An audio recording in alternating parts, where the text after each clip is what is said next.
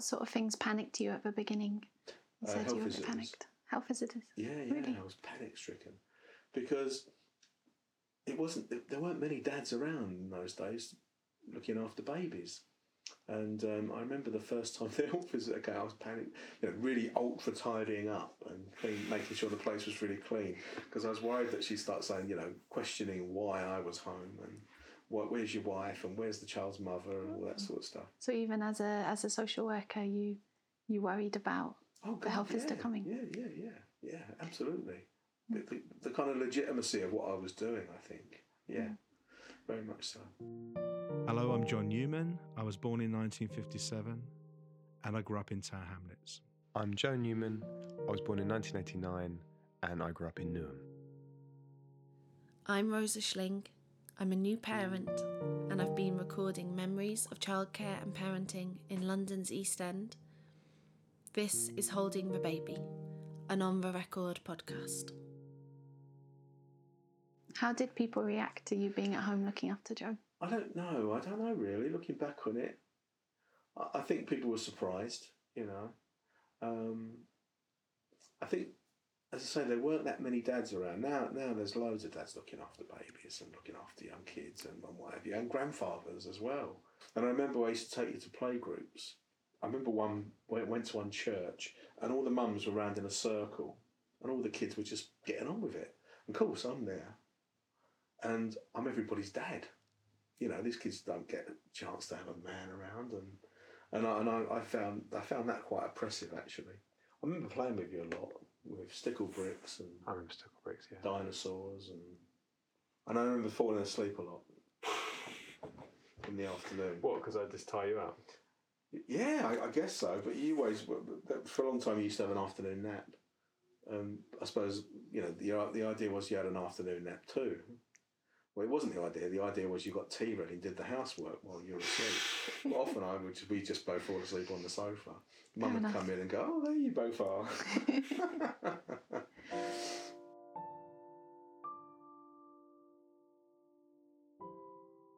I grew up in a house where, Mum did the shopping, the cooking, and Dad didn't do much of anything like that unless he had to.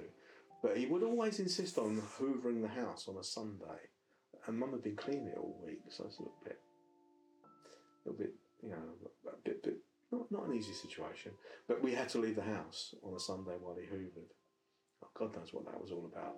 But we always had this thing about, gender roles, and we had this thing. I do the cooking, I did the ironing, and whatever, and I did take on the house husband role properly. And did the shopping and stuff, yeah. But I suppose there was a bit of me that thinks, probably kept thinking, I should be out at work, I should be doing the manly thing. But there was also a bit of me that really, really enjoyed it, and I was a bit sad to give it up, really. When did you give it up? In 1992. Yeah. Because then Julie went on maternity leave. She went on maternity leave, and then we swapped around, and I worked full time, and Julie worked part time. Okay. What impact do you think it had on you, having those years at home with your dad? Maybe there's a security that I feel inside as a person that I never really feel anxious about that I'm cared for, or that there are people who do care about me. So that never feels in doubt. We live in this bizarre situation, don't we, where we want to have a good society where kids are properly parented. Yeah, we put a lot of pressure on particularly single parents to go out to work and use substitute care. So I think in a perfect world you have a balance. I mean, that balance that Julie and I had, I think, was a really good one, in terms of we both had the opportunity to spend quality time with our children, reverse roles, and not just play it, but really do it, really kind of become that person who stayed at home and did the stuff, and then the other person went to work. I think that's healthy. I felt very privileged to be able to have done that. I'm very interested in the fact that men don't play enough of a role in the parenting of boys, particularly, and I think that's had an impact on our society in a lot of very negative ways.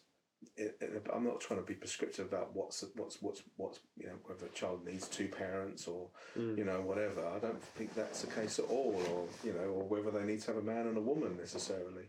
They just need those basic needs to be met for safety, security, and they need to be encouraged and supported to become themselves. That's what it's all about, really. Holding the Baby is an on-the-record podcast exploring memories of parenting and childcare in London's East End.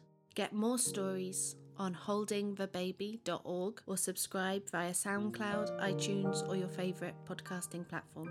Interviews and editing by Rosa Schling. Music by Luke Christie. Holding the Baby is funded by the Gilder Street Trust in memory of historian and author Gilda O'Neill. Full interviews are held by Bishopsgate Institute in East London. You can visit them at bishopsgate.org.uk. Thank you to everyone who shared their stories with us, to the Gilder Street Trust, to Newham Bookshop and Newham Libraries.